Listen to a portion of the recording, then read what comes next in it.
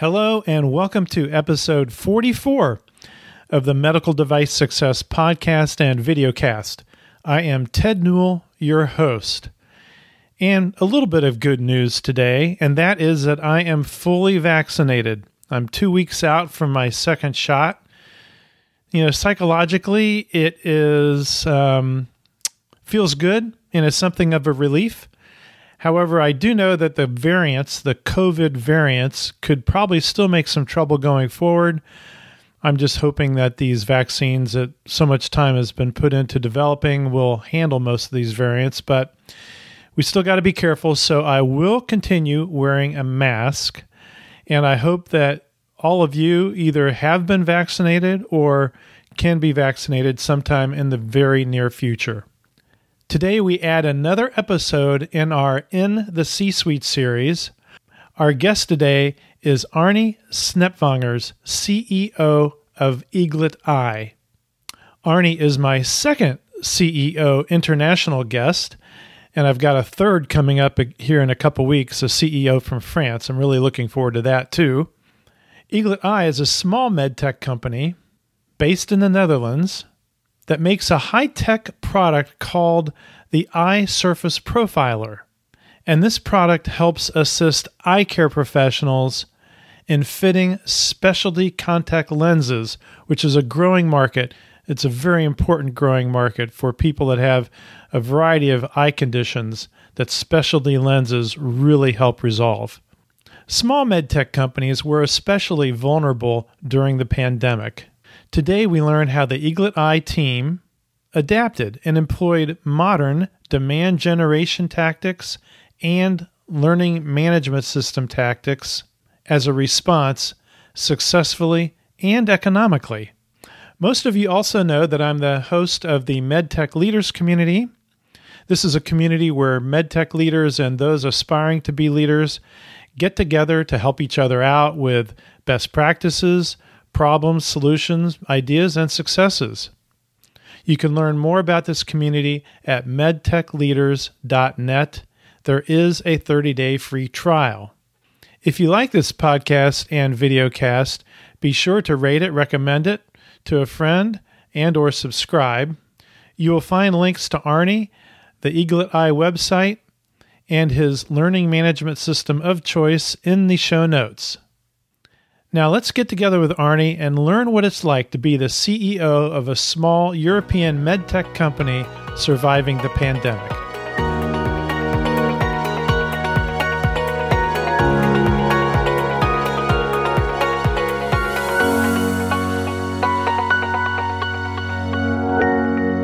Arnie, it's a pleasure to have you on the program today. I'm really excited to talk to you about what it's like to be a CEO of a small, agile company and what your challenges are. Well, thank you for having me, Ted. It's an absolute pleasure. You bet. And this is going to be a lot of fun because in the preparatory call that we've had, some things came up that I thought were very interesting, especially relative to small medtech companies. So we're going to explore those. The other thing listeners should know is I've known Arnie for,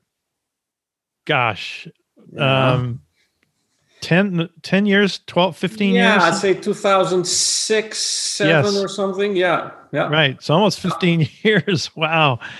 Yeah. So goes back. And we both spent a lot of time in the ophthalmology space, and that's where you are now. So why don't you go ahead and tell us a brief description of Eaglet Eye and then what your role is there. Yeah. So Eaglet Eye is still a small company. We've been around for 10 years now. So startup, it's stretching it a bit. But so we're in the domain of contact lens. Well, what we basically do with our device, the Eye Surface Profiler, is we measure the full front surface of the eye, whereas all other devices either measure a part of the cornea or there. So, and we've put our focus on automating the contact lens, the specialty contact lens fitting process. That is the goal in that we're pursuing. So we've been at it for a while. We really want to transform contact lens fitting. So that really takes time, but we're spread out now in 18 countries, about 100 devices. So, and showing some good sales growth in the second half of last year and continuing on in this year. So we're actually in a very good phase right now. And your position? My position is that of the CEO, and yeah. Now, in a company this, so, and do you mind saying how large your team is? Yeah, we're 6 people. Okay. And in a company like this, because you've bootstrapped it a lot, Yeah. you know, you haven't gone out and tried to raise a ton of money, which can be smart, because having money is a good thing, because sometimes having such and such percent of something is better than having 100% of nothing. Mm-hmm. I've heard that term before when it comes Yeah. to financing. Yeah. On the other hand, it creates some other pressures that may not be stabilizing in a small company as you're trying to grow. How do you feel about that? Yeah, it's such a hard question. When you don't have it, you wish that you had, and if you have it, then you have all the milestones that you need to meet. So it really depends on where you are in the curve. Are you still in the valley of death, or are you actually at the start of your growth phase? Is it really taking off? And of course, the dance with that you have to dance with these investors is a tricky one, because you have to show the big picture, and you show them that you can grow. But if you're a product, if you're still educating the market, creating developing that market, it can take longer than you might have thought originally. And if you are bound by very strict milestones, I mean, I know a good number of CEOs who were very successful in raising capital, but because of missed milestones, and that can happen, they're all out. They're not CEO anymore. So it's a tricky thing.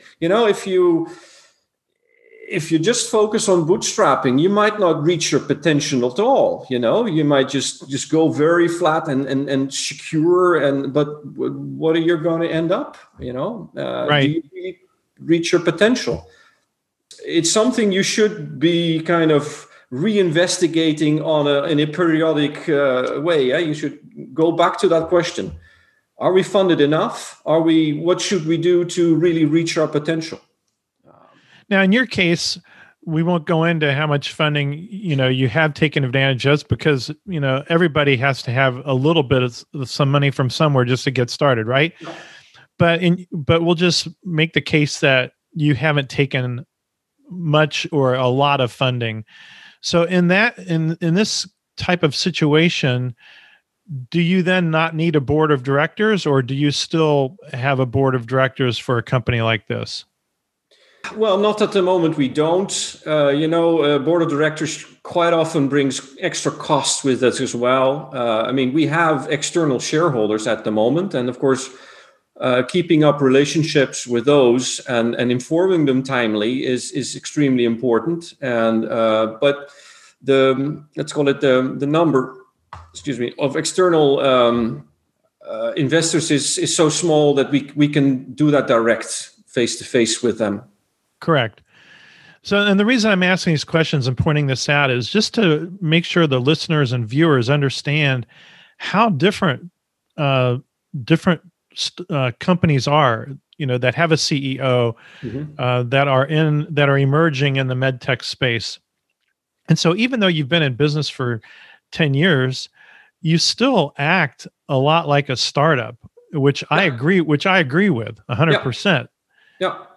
I would classify ourselves as a startup still, because with a team of 6, come on, you don't have departments. I wear so many hats still today, and that's the name of the game of the phase that we're in right now. Exactly. Now, a few minutes ago, when we were talking about Eaglet Eye, and you explained that your device measures the entire front of the eye, mm-hmm. which is a significant advantage when you're trying to fit what we call now specialty lenses. Yeah. But what was your objective 10 years ago? Because specialty lenses seem to have really come to the forefront in the last 5 or 6 years, if I'm correct.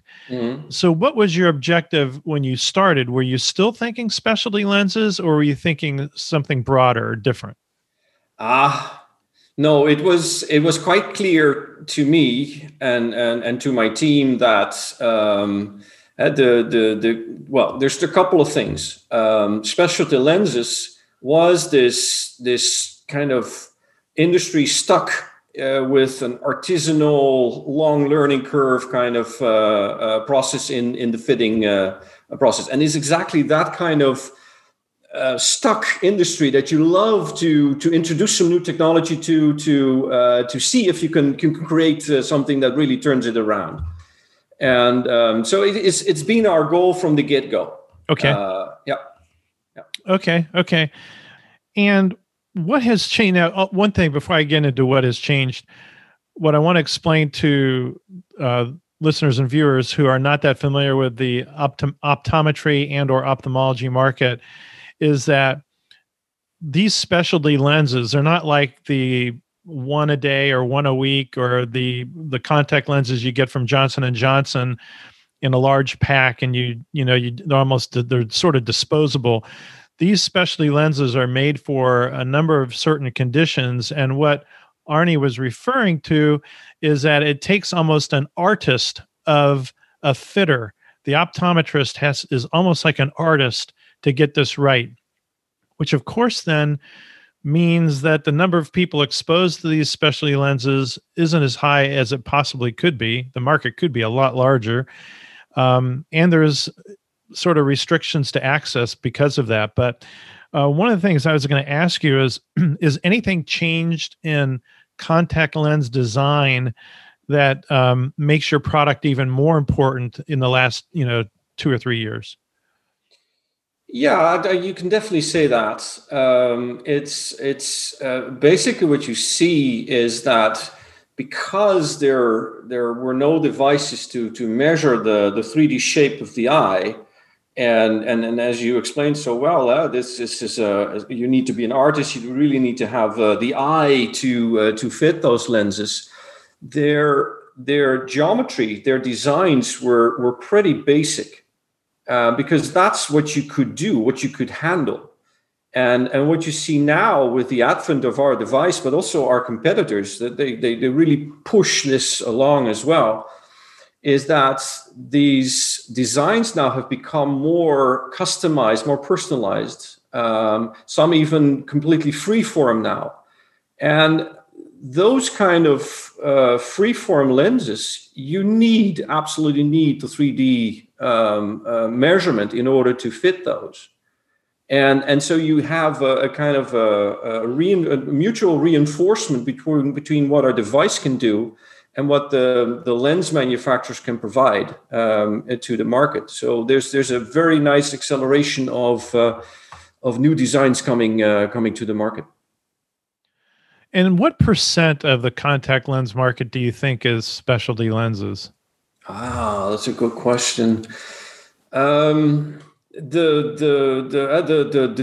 single day lenses, they are extensively bigger. The market size is huge, but still, I'd say it's about 15% thereabouts. Wow. Okay, that's good. And so I think what you're referring to is that with your device now, somebody could measure a person's cornea, and using that measurement, they could now create a custom lens for that cornea, for that eye. Yeah, that's correct. Okay. And as opposed to for the other designs, we have developed fitting algorithms that will basically match the shape of the eye that's just been measured to any kind of lens design out there. Okay.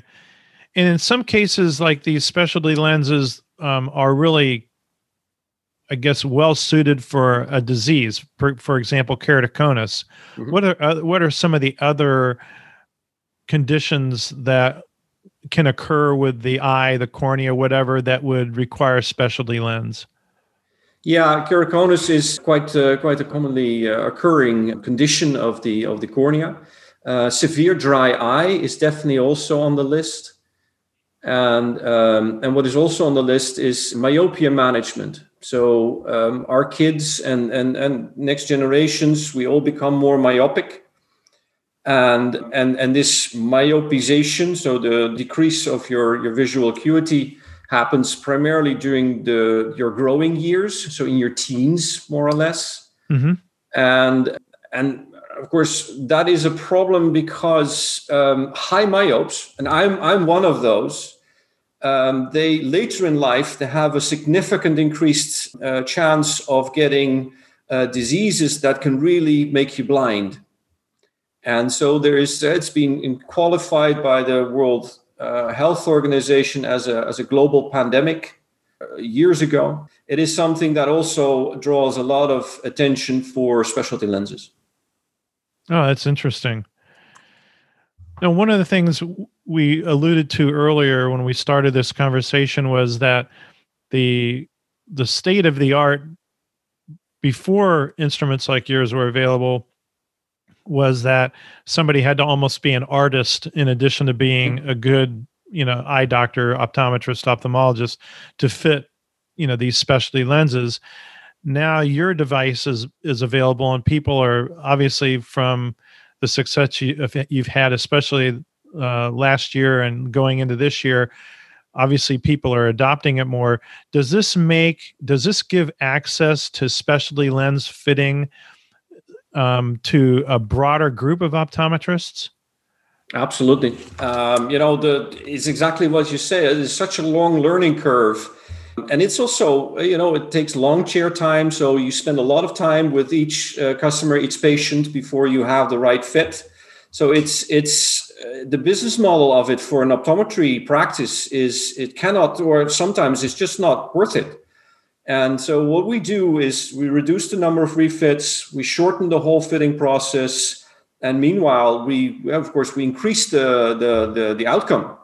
We improve the outcome. So the attractiveness for independent optometry practice of getting into specialty lenses really increases significantly.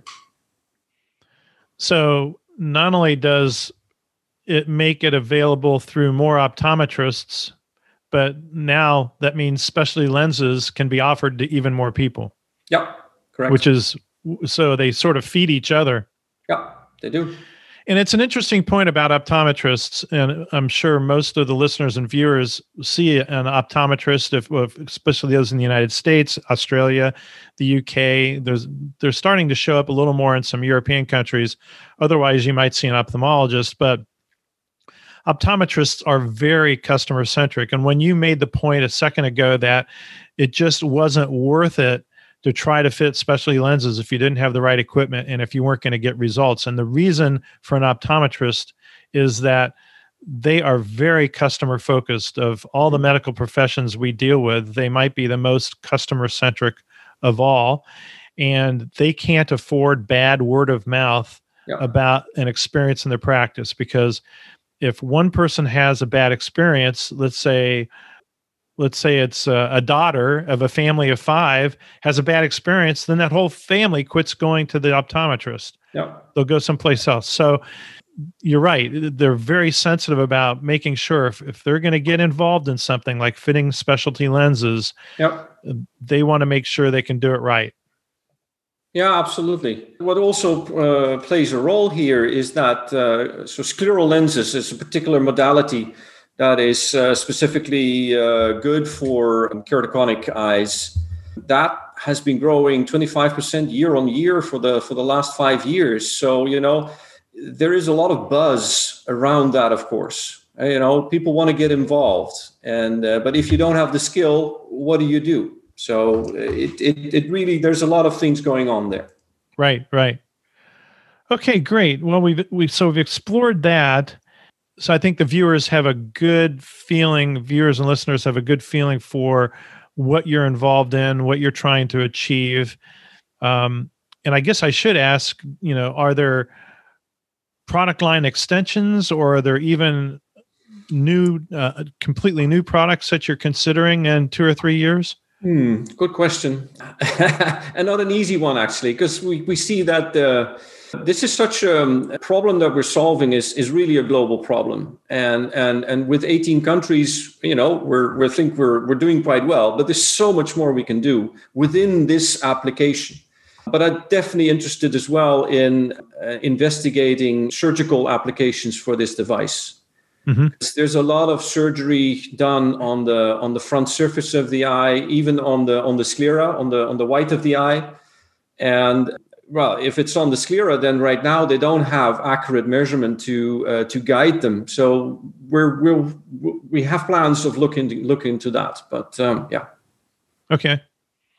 Just a funny note is, I've seen reports that contact lenses have become more popular again because of wearing face masks. People are getting tired of their glasses getting fogged up. Steamed up. Yes, and so they're going back to trying contact lenses. In fact, I was considering it. I wore contact lenses many years ago, and but I went back to glasses. But the new contact lenses have so many new features and benefits that it's crossed my mind. Okay, so let's talk about how you got to where you are.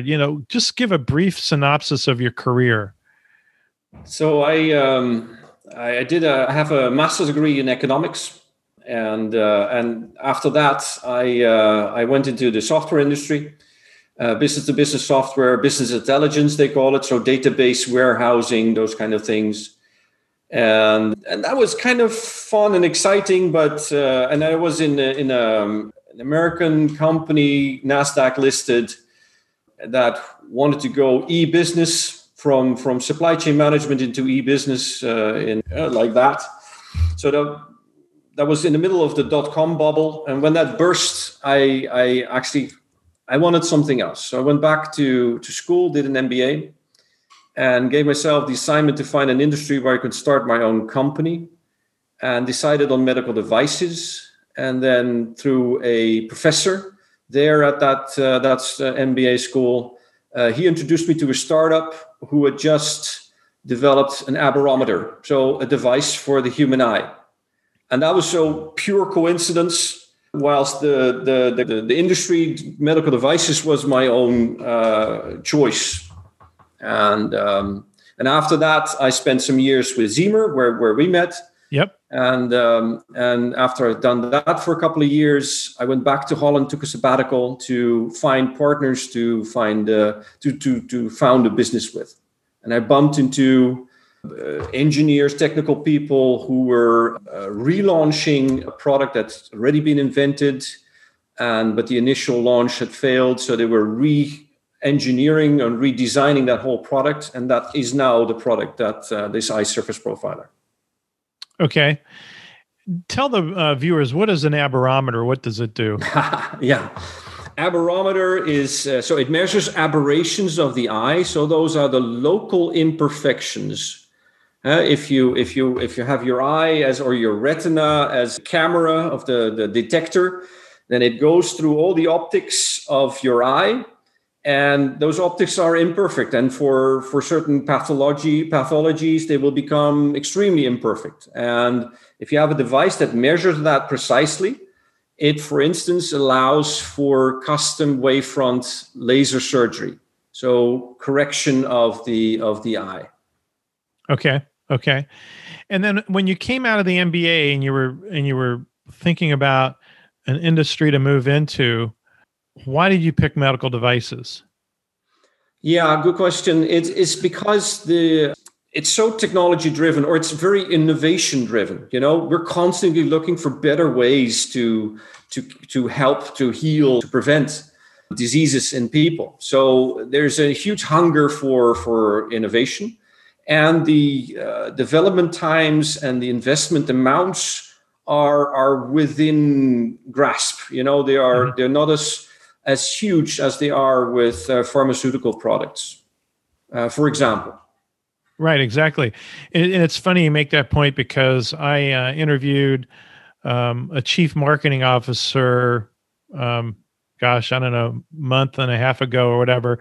And that was exactly his logic. He wanted to get into life sciences, but he just didn't think he had the patience of a pharma project, like to be a leader of a company with a big pharma project where Right. it could take how many years to even have a product available. So similar feelings from him. Yeah. How did you know you wanted to be a leader of a company? Is this something that you've known for almost when you started your career? You just said in your head, I'm going to be the leader of my own company someday? Or did something happen along your career path? Yeah, yes and no. It was never. I had this dream on and off during my life of starting my own company. But is that being the leader, or originally I was more on the sales and marketing side. I probably would have been very happy as well, just being the commercial guy and be very good at that. But in a startup kind of position where I would be part of the small group shaping that. And it's also, I bumped into this team of engineers. They were already redeveloping redesigning this product. So I entered into something that was beyond proof of concept, proof of principle. They worked very close to their first working prototype. And so I was entering in their domain, but they were kind enough to invite me to take charge. So in that sense, it's not exactly, I can only be the leader. I was invited. So I was, and what an honor that was. And, it was, I've enjoyed so much of that. It's amazing. Yeah. Now to have the confidence or the willingness to take this kind of risk. I mean, was there anything you did early in your life that would have reflected on this? Like, I don't know if it had been sports or, adventure travel or what your parents did or your brothers or sisters. I mean, is there anything that would have helped form this way early on? Yeah, perhaps. I mean, it's there's no clear kind of really like a path, but I think both my parents are quite independent thinking. They forged their own path. I was born in Africa. I lived in South America. And after I graduated, I lived in several countries. So there's always been this kind of, it's not adventure seeking, but step outside your comfort zone kind of theme that is definitely running through there. And I had this, I don't know, silly things where most of these toddlers wanted to be cowboys and astronauts. I decided, no, I want to be an entrepreneur. I'm not quite sure I understood what it was, but I was really sure that I wanted to be one. And that kind of stuck as well, is that, what is that? I don't know. But, and that's also part of the reason when I went back to the MBA, I said, well, you've been on and off with this idea of becoming an entrepreneur. So either you do it now, or you just shelve it and say, yeah, I would like to be an astronaut, that kind of thing. So, and so I put it as, I was happy then. Well, there's also, again, a kind of a mix of planning and coincidence that I created this. Sure. Okay. Yeah. No, that's great. Is there any good lessons you learned on your way to becoming the CEO of Eaglet Eye in your past positions that you had or in your education? Were there a couple learning experiences that helped shape how you moved forward? Tons. For me here in this role with this privilege, one of the things I want to do is not repeat mistakes that I've seen or I've done. You're given this chance to shape something. You're given this chance to create a culture around a company, a young company, and a product. And so, what do? You try to avoid or do exactly the opposite of what you saw go going wrong in the past. It's been really kind of leading in so many decisions and directions that I've taken here as the CEO. Can you describe something you saw in the past without naming names or companies? Can you describe a situation that was as an example? Yeah, there's some good examples. So one company, they created a prototype and started to market that. And it became apparent that this can be easily a trap because they were kind of on the market with their thing. They developed the manufacturing process on a prototype. And with that, I mean, it was just metal. It was screaming to everyone, I'm a prototype. Mm-hmm. And yet it was so hard for them to then find the capital to create a good-looking product that looks professional and all of that. So that's one of the lessons. So what I tried here with this company, yes, we had one prototype, but it was deliberately designed, labeled as a one-off. And so the next product we involved an industrial designer, and we created the production process around the finished device, so we would not be trapped there. Right. And when you say trapped, the company that you're using as an example, were they trapped because they were now creating a so-called prototype, but it was a product and it did not necessarily leave the right impression on the customer, and they had to keep selling it because they didn't have the capital to redesign it to make it more attractive and make it more market worthy? That's that, but it was also a very techy company, so they didn't quite appreciate or see why it is important that your device actually looks good. Okay. For them, it was just a great working device. So what is your problem? But it's if you look at it, there were nuts and bolts visible. It was screaming to me. It was screaming, I'm a prototype. I'm not really the finished product. Yeah. Right. Okay. No, I understand. That's actually a really good example. I think another thing that's interesting when you talk about the 10 years that Eaglet Eye has been, working on your product moving forward, it's not unusual in med tech for a technology, especially something diagnostic, to take a good 10, 15 years before it really starts to take off. And I've seen this with two other very good technologies that are starting to take off now, but it took them that much time, to go through the development work, to get some of the studies and the white papers to back up the technology, back up the diagnostics, and for the market to become accustomed to it. Do you feel like you are experiencing some of that same sort of effect in terms of how your product is now recently seeming to get more and more traction? Yeah, absolutely.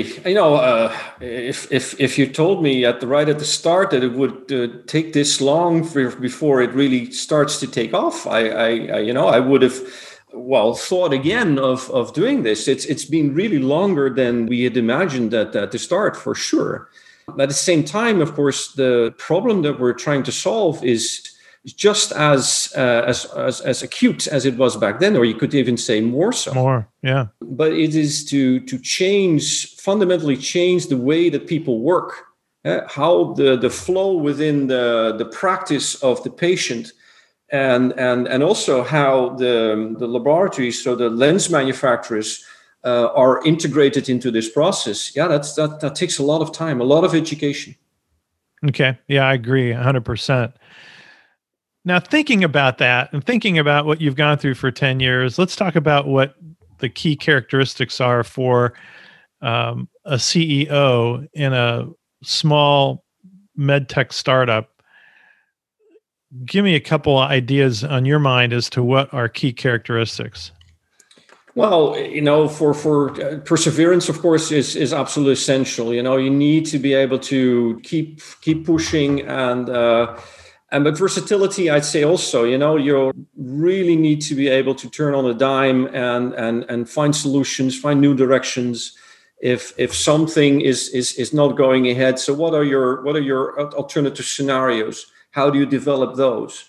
And I'd say a good skill of translating technology to the market is I'd say also absolutely crucial. If you can have the best technology, but if you can't get it across, then what use is it? Or you have a fantastic pitch, but your technology is just not providing or is not delivering, you're equally in a lot of trouble. And so what you're essentially saying is... One more thing, I'd say it's the ability to bind people, to engage people. We've been so incredibly lucky throughout the process to work with such absolute fantastic specialists in their field that helped us develop this device, that helped to create the clinical applications and all of these things. And if you're not capable of engaging them in your project, then again you're not going to be able to finish what you started. And so these would be key opinion leaders? Yeah, it's definitely key opinion leaders, but it's also on the research side. Some things of our device are pretty straightforward, but others are really rocket science. So how do you find the rocket scientists who help you to really get it to an A-class plus device? And because you don't have a lot of money, so how do you deal with that? How do you work with that? Right. So how do you work with a key opinion leader? I mean, I've had a little bit of experience with it, but I mean, some of them, believe it or not, can be pretty, I mean, if you went on the terms that they would offer to one of the large companies, they can be very expensive. So how do you recruit a key opinion leader, to work with you on a regular, consistent basis, and find somebody that's going to pick up the phone when you call them? Mm-hmm. Yeah, in the end, it's finding what you have in common, the common goal that you have. Mm-hmm. And particularly in the US, the optometry world, how do you call it? There's a very healthy, very kind of generous sharing information kind of environment created and really maintained rigorously. And it's one of the reasons why US is doing so incredibly well. It's because there's a lot of knowledge sharing at the conferences. There's organizations that are just for knowledge sharing. It's absolutely amazing. And so what we were able to kind of agree on is that we all stand to benefit if we grow the specialty lens market. If we allow for more customized lenses, better patient outcomes, that's the level where you can meet. And then you have enough of a personal relationship with them to show I'm not making a ton of money right now, but when we in future will be, then we'll be there with you, of course. Right. So you'll be able to share the rewards later if they'll help you now. Help us now, and of course, it's if we don't get the transformation going, then it will never happen. So could you help with that? That's the kind of the essence of what we're asking. And if you come to an agreement with a key opinion leader like this, do you just use something like a simple memorandum of understanding to at least have some agreement on how you're going to work together? Or is it less formal than that? It's less formal. Yeah. Okay. And it's yeah. And we have an absolutely amazing key opinion leader network. And they are so incredibly supportive that it's really amazing. Yeah. That's great. That's terrific. So we talked about perseverance, and obviously you have to believe in what you're doing and communicate that belief to not only the customers, but also to your team, especially when you have a long runway to get off of. Yeah. And I was almost thinking the other day of calling you the stubborn CEO, because you just keep on going. You haven't given Yeah. up. You've always believed. And Yeah. there's that sort of goes, it's a little different than persistent, but a certain healthy stubbornness. Yeah, but yeah, thank you. At the same time, of course, you should question yourself. Huh? Right. Is this really worth it? Is this ever going to fly? And ask yourself critical questions, because life is short, and if you're really working on something that is doesn't have enough chance, then perhaps you should just find another way to share your knowledge and your passion and your energy. Yeah. Exactly. No, there are a lot of things and technologies that don't fly. So right now, I mean, you're not a large company. You're making some really great progress the last couple of years. It looks to me like the market is in your favor. There's products out there that need your technology to work correctly. That's always a great position to be in. What keeps you awake at night now? Well, there's a good couple of things there. Things that you can tell me. Business related. Let me business give you an related. example. So nothing personal. COVID-19 initially completely froze our market, and nobody knew where it was going. But that kind of quickly re-established itself. It just went back into equilibrium. And so the second half of last year, we've had a very good year from a sales perspective. But what we see now, the last 2 months, say December onwards, is that the supply chain, the volatility there is huge. And we've heard stories of products that are on wait until 2023 right now. I mean, imagine that happening to our company, where one of the critical components would be completely unavailable, and anything electronic, anything with a chip in. There is a huge shortage of chips right now, and there's we haven't even. I think we don't see the effect of the blocked chip on the Suez Canal, but it will have an effect. But there is enough of protectionism going around right now, and that's also creating these ripples. But all of these ripples can create waves, and that's a point of concern. So yeah, so far so good. But the volatility of it could mean that you could be hit by something unexpectedly. Right. Is there anything that you've done to try to mitigate that for your products?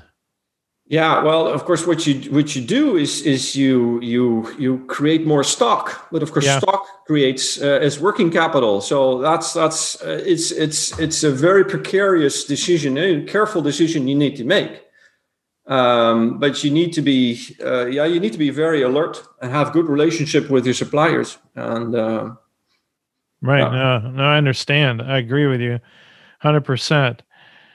Now, you've done some interesting things that we sort of discovered when we were talking the other day, getting ready for this interview, that I think are really interesting relative to a small med tech company.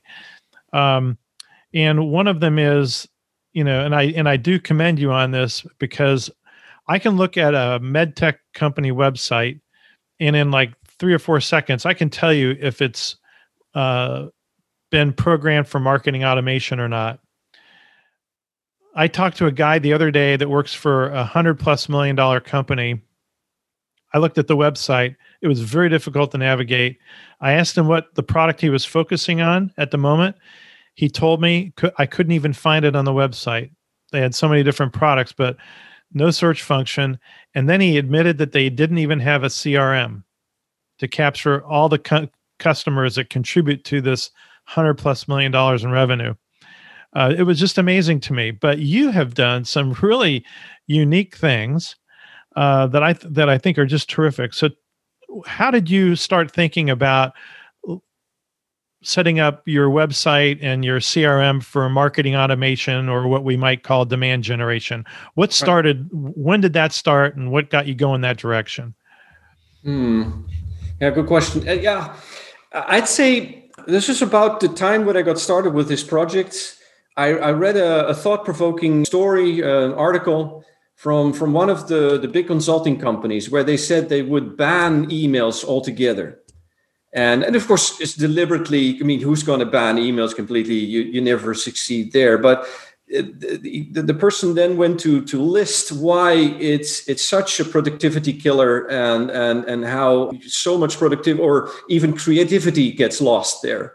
So one of the, again, now, so you're trying to create an environment where your company is going to excel. So what I tried from the get-go is we had all of our documents in the cloud. So none of the local hard drives containing crucial information. And of course, the cloud server is, we have complete control over who sees what.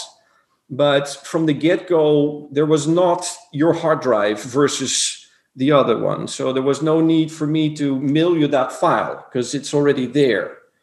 And so we had collaboration software that we started working with. And this is also how I started with HubSpot, which is our choice of CRM tool. Mm-hmm. It was primarily initially just to share the marketing and sales emails, and that we would start gradually to build a joint database of prospects. But so all of it was to create a form of transparency that would reduce the number of emails. We're still sending way too many internal emails, that is. Right. But at least the transparency is there. And that's also was the kind of the reason why we stepped into HubSpot. And along the way, I was completely new to this demand generation. And we had so many other things to deal with but we shared our sales and marketing emails. And gradually we started to build more kind of capability to it. We have some landing pages now. Our social media efforts are pointing to those landing pages. The landing pages offer some free content, but also allow you to either sign up for something or fill in a form. All kinds of ways that we kind of pull in more prospects, more leads. And we're also now starting to segment those leads on how hot they are or how cold they are. At what frequency have they interacted with us? Can we make an intelligent decision and a segmented message for each of these groups? So you're actually starting. Some people would call that scoring the lead, giving it a score for interest. So you are starting to do that based on maybe how many times they come into the website or they go to a landing page, whatever. Do they open the mail that we send to them? Those kind of things. Okay. Oh, that's terrific. See, so many companies aren't doing that. And one thing I always say, and tell me if you agree, but this is not that expensive. No. Part of the thing when you're a startup. So when we choose a package, we do a review of everything that's out there. But then you kind of jump at something. And so for our project management, we decided on Smartsheets, and we're still using Smartsheets today because we're kind of used to it. But a real big company would kind of do an assessment after 3 years. Is this still the best product out there? So you're a little bit you're stuck in the funnel there, but all of them have, or most of them have, very affordable starter packages, and same with HubSpot. It's very low barrier for startups like we are. Right. Well, anyway, like I said before, I commend you for doing that, and I think it's really terrific. And one thing I would tell listeners is that when you have this set up, there is some work in setting it up. There does take some work to set these messages up, the landing pages, and what you're trying to communicate. But once it's done, of course, it's never done. You're always going to be adjusting, right, from time to time. But once the system's up, it's working for you 24/7. Every day, all day long. When that doctor at 9:00 at night, when the kids are in bed, and he decides or she decides to do a little research, your system's working for you. Yeah. So that was something that was interesting. And then the other thing that came up that was interesting in our conversation the other day was learning management systems. So I think, if I'm correct, COVID sort of created this momentum toward adopting a learning management system. Can you tell me more about that? Yeah, absolutely. So we used to have pre-COVID, we'd sell a device, we would go to the practice, install and train the team in place for half a day or a day. And that was our way to go. But of course, COVID hit, everything complete standstill. We had, I believe, 4 customers who just being delivered their device. What we're going to do? We absolutely no way that we could visit them, go the old way. So we very quickly had to create an alternative. So we recorded YouTube videos of the installation of the making measurements and then the fitting of lenses, and some PDF documents to go with that, and that actually we did that in 3 weeks or something, really, and that was actually not bad, but it became clear for me at the say the fourth quarter last year, it was not enough. So how do you lift it to a next level? So I started digging around. I discovered that there's this whole world of people creating online courses. Billions of dollars go into that, and it's the acronym is LMS, Learning Management System. I'd never heard of it before. Neither had I till you said something the other day. No. I mean, I know about these courses and stuff. I know about all these courses, like these platforms you can go to learn things, but I'd never heard that term. Yeah. So it's I was starting to Google online learning, and you get all kinds of garbage then. And suddenly when you have LMS, then you're in the right niche, and Gartner has a quadrant about that, and all this kind of techno geekery. And so then we selected the package and found a way that is really, because we have a very specific requirement. We want new customers to be trained in a modular way that is engaging, that is there's some feedback in there. So we have 3 Zoom calls integrated, and then there is the whole training beyond that we have. And we hired a freelance consultant, and in a week and a half we had it up and running. That's awesome. And so when it came to doing the videos, were you using just basic equipment, not making it super fancy, but just getting the job done? Very basic. Yeah. We bought a video camera, but that wasn't needed in the end. I mean, a good cell phone does just equally good a job. You need to take a little bit more care about your sound then, but you can easily get a remote microphone that you can connect to your phone. So yeah, that's fine. And so for us, it was much more about the content. What is we're trying to educate? What's the content of the education that we're trying to give, than the absolute perfect images.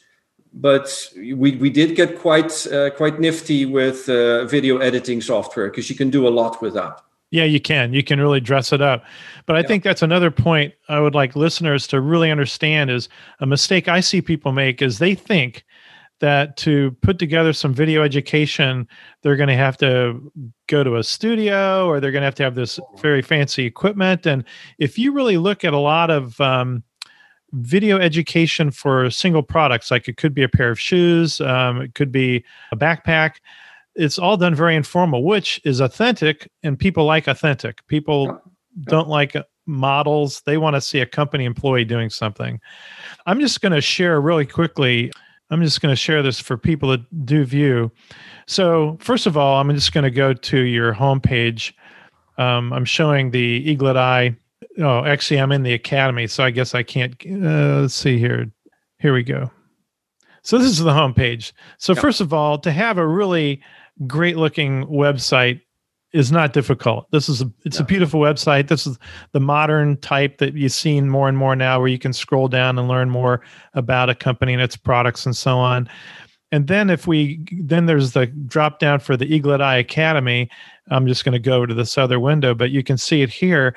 And not only is there an entrance into the academy, which is right here, but there's also these case reports down below, which somebody can open, and they don't have to identify themselves to open these and learn more about the product. But you've got some, really leading doctors here sharing a case report, which gives a lot of credibility to the company and so on. But I am going to now click on the Access courses. And here we go into ESP installation and induction training. And so now if I click on the Access course, it does want me to, select the content and at some particular time enroll. But here we go. Preparation, Module 1, install, Module 2, measure, Module 3, fit, end of the course. This is just so nicely set up. And I would just encourage, listeners and viewers that this is the way to go. And as you said, you did it very quickly and it was not expensive. Nope. Yeah. No, if you navigate through the different systems and there are definitely ways. So we used LearnDash with a freelance consultant, very affordable. Absolutely. Awesome. Yeah. So one thing I'd like to, let's see, couple, do you still if I can add something more? To video editing, what you said before, I think this, for most people, this will be just cut and dried. But, if you have a webinar with a practitioner, for example, I mean, how good is it if you can take an hour webinar and actually extract from that in a way that is smooth and good looking? You can extract kind of the highlights and have an extra promotional video from that, and this kind of agility that you don't have to go to an external video editing company who generally are very expensive, but you have somebody in your team who's, hey, I can do that. Be agile in that way. Absolutely. Yeah, I had somebody tell me the other day that instead of hiring a bunch of salespeople, they'd hire 2 marketing people for every sales rep, to do just those kinds of things, right, to give you the content that you can share with people and gain their interest. Do we have time for a couple more questions? Sure. Okay. One thing I was just going to ask you is, how are you approaching virtual trade shows in 2021? What's your feeling about that? Yeah, so we had our first exposure second half last year, and then in January this year. I have a feeling that many of these organizing companies, they're finding their way a little bit. For them, they had to turn on a dime themselves. Not easy, of course. So you see, there's some hits and some misses. The interactivity quite often is not very good. But we had an online Zoom that was an absolute blast with one of these conferences, and the conference organizer, they did a very bold thing by making the registration for the practitioners free. And so they had so many more registered practitioners than they normally would have. And they came from all over the world. And of course, that made it for us, the sponsors, really interesting. So it's also, you need a very creative kind of organizing company that can come up with these kind of nice ideas. So it really depends on the organizer and the platform they use and what they're willing to do to incorporate the exhibitors industry into the whole program. Yeah. Yeah, because some of them have been terrible, but I did participate in one last summer, talk about turning on a dime, and they did a good job. They actually guaranteed us 5 introductions to key people, key attendees that we could select from. So we gave them a list, and they did introduce us to 5 people. So plus they had speed, networking and a number of other things where we met people. Yeah. So it was good. Okay. So another question, do you have any favorite books that you recommend to aspiring med tech leaders? Any favorite books that you remember or you think of? Well, Yeah, I'd say business books. I've read a lot, but that was earlier in life, I have to say. Right now, I follow a lot of podcasts. I think podcasts are probably the thing to steer to. Okay. And there's such high quality podcasts nowadays, and it's a little bit of it's exploding, or it's growing so fast that again you almost need a professional guide to point you to things. But I would probably personally I would point people to podcasts. I can't name specific ones that are relevant for business. I mean, you have a very good series, of course, but Right. I guess that all the people watching this are already aware of that. So I if you don't mind, I'd love to kind of provide a list afterwards, and perhaps you can add that to the comments. What I do is I put it in the show notes. So right. I'll put that in the show notes if you send me 2 or 3 of your favorite podcasts. And I have a whole bunch of podcasts that I pick from, some, anywhere from cooking to marketing to, med tech, and like regulatory. There's a really good regulatory podcast by a guy out of Switzerland that I like a lot. So, but I only listen to his monthly updates because the stuff in between is so detailed on the regulatory side that I would never ever be involved in that. But if you have trouble sleeping, it might help, huh? Yeah, exactly. That's a good idea. Do you know there is a podcast that helps put people to sleep? There's a whole bunch of them. Yeah. Oh, yeah. For sure. I'm serious, and they're super popular. It's crazy. But okay, podcasts. So you'll get me a couple of those. That's good. Yeah. Any final thoughts? Any final recommendations? Thoughts you have for people that are in your shoes or looking to be, in a similar situation? Difficult. I think we covered a lot here. Yeah, we have. I've been so lucky with this company. I've been allowed to try so many things, and it's been an absolute blast in that sense. And I'd say that never stop trying to throw up. In Holland, we say we throw up balloons, see flies, or we call them trial balloons. It just fizzles out. Keep on pushing, but hopefully that's not too generic. And okay, well, like I've told a number of my guests, is that I hope that maybe we can visit again in a year or so and learn more about how you've succeeded in the time in between. What's occurred, what's happened, how you've grown, and we look forward to hearing about success. So thank you very much for spending time with me and the audience today. It's been an absolute pleasure. Thank you so much. Okay, now let me ask you, and be honest, did you know anything about learning management systems before this episode? I didn't know about them as a platform. I mean, I know that you can set up webinars and white papers and put that stuff on your website as something of a learning center or an educational center, but I didn't know about these systems that are platforms that really enhance the learning development process and the delivery of learning to customers. They can really lead to greater customer satisfaction. Also, I hope that those of you that are from companies that have not begun to employ demand generation strategies and tactics, that you do soon. They work for you 24/7, and they always get a good return on investment. I'm really curious to see how Eaglet Eye will be doing in a year. I think that Arnie and his team are well positioned for success, and they've been fortunate to have Arnie, the stubborn CEO, at the helm. As Arnie said, you have to sometimes question your stubbornness and reevaluate to be sure that you're supposed to stick with the challenge at hand or find something else to do. However, perseverance, the polite word for stubbornness, is important when there are factors in your favor and you need that extra determination to climb over the next obstacles. Thanks again for being with us today. Now go win your week.